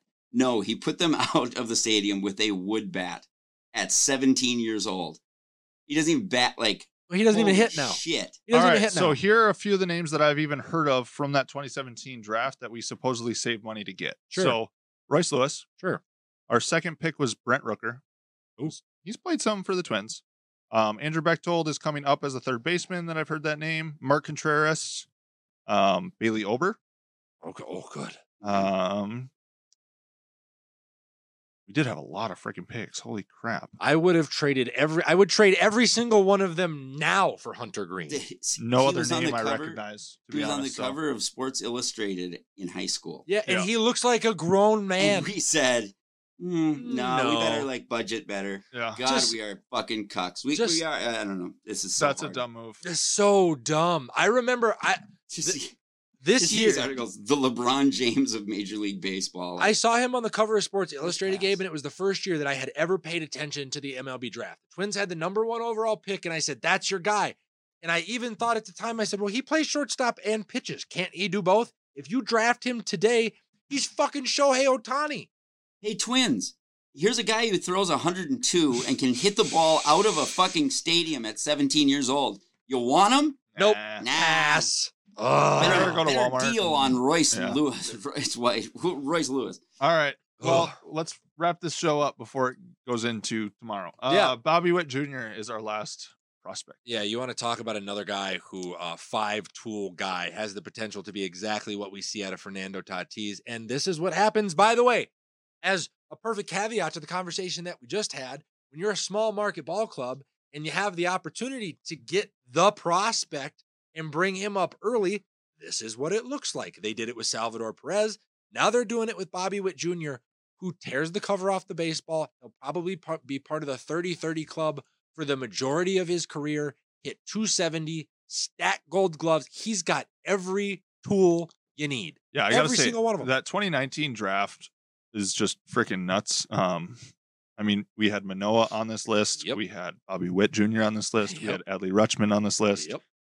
CJ Abrams could be in the honorable mention We'll see. as Yeah. far as his, you know what I mean? Like that class as a whole is freaking nuts. Who did the Twins take in 2019? Oh, Keone Cavaco, third baseman, 13th overall. Sounds like a good deal. Yeah, good lord.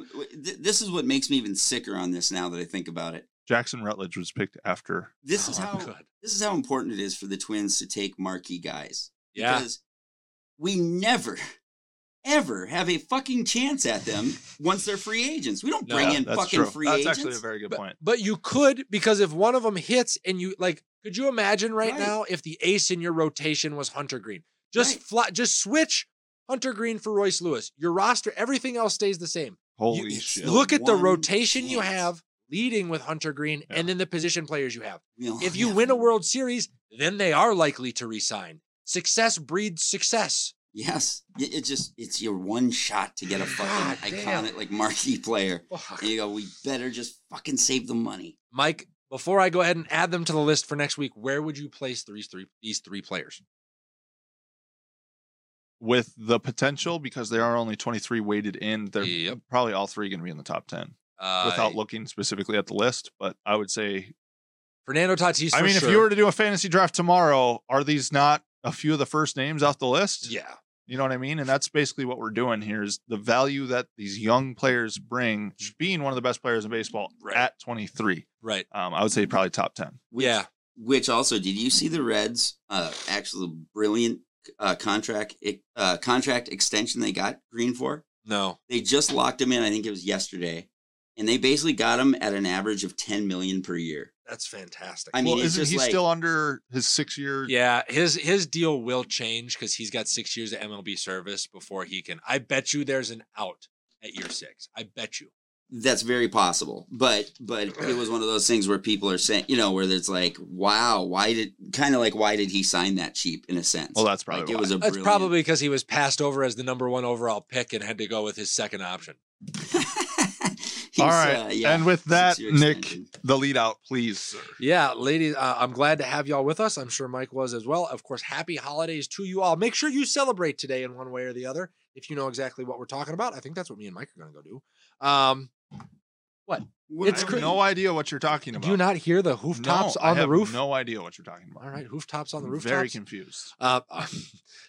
This holiday will do that to you, ladies and gentlemen. Make sure you join us next week. We will recap the Ryan Garcia versus Javante Davis fight.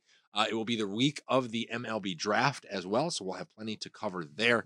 Anything else that you think that we're going to need to get to next week before? Of course, we'll have Watch wrapping up. playoff basketball and hockey. It's good. It Even is if good we're this year. losing. It is I good this promise year. you. Mike, what platforms, if they loved this show, should they go share our show on to return next week to watch the incredibleness? As always, guys, we can be found on Instagram, TikTok, Facebook, Twitter, Spotify, YouTube, Patreon, and Twitch. You can check us out on Twitch. I think Nick is working on a series on Twitch from MLB The Show 23. I'm actually trying to familiarize myself a little bit with EA Sports PGA Tour, so I can do a series for you guys on that as well. It's going to be kind of a gaming sports page. We could probably put those on our YouTube eventually as well. Yeah, that's right. Massive thank you to Rick Sosa for joining us this week. Hopefully, we're going to be able to have him back before too long. Until then, ladies and gentlemen, stay safe, take care, have fun. Nailed it, Gabe. Thank you. Damn right.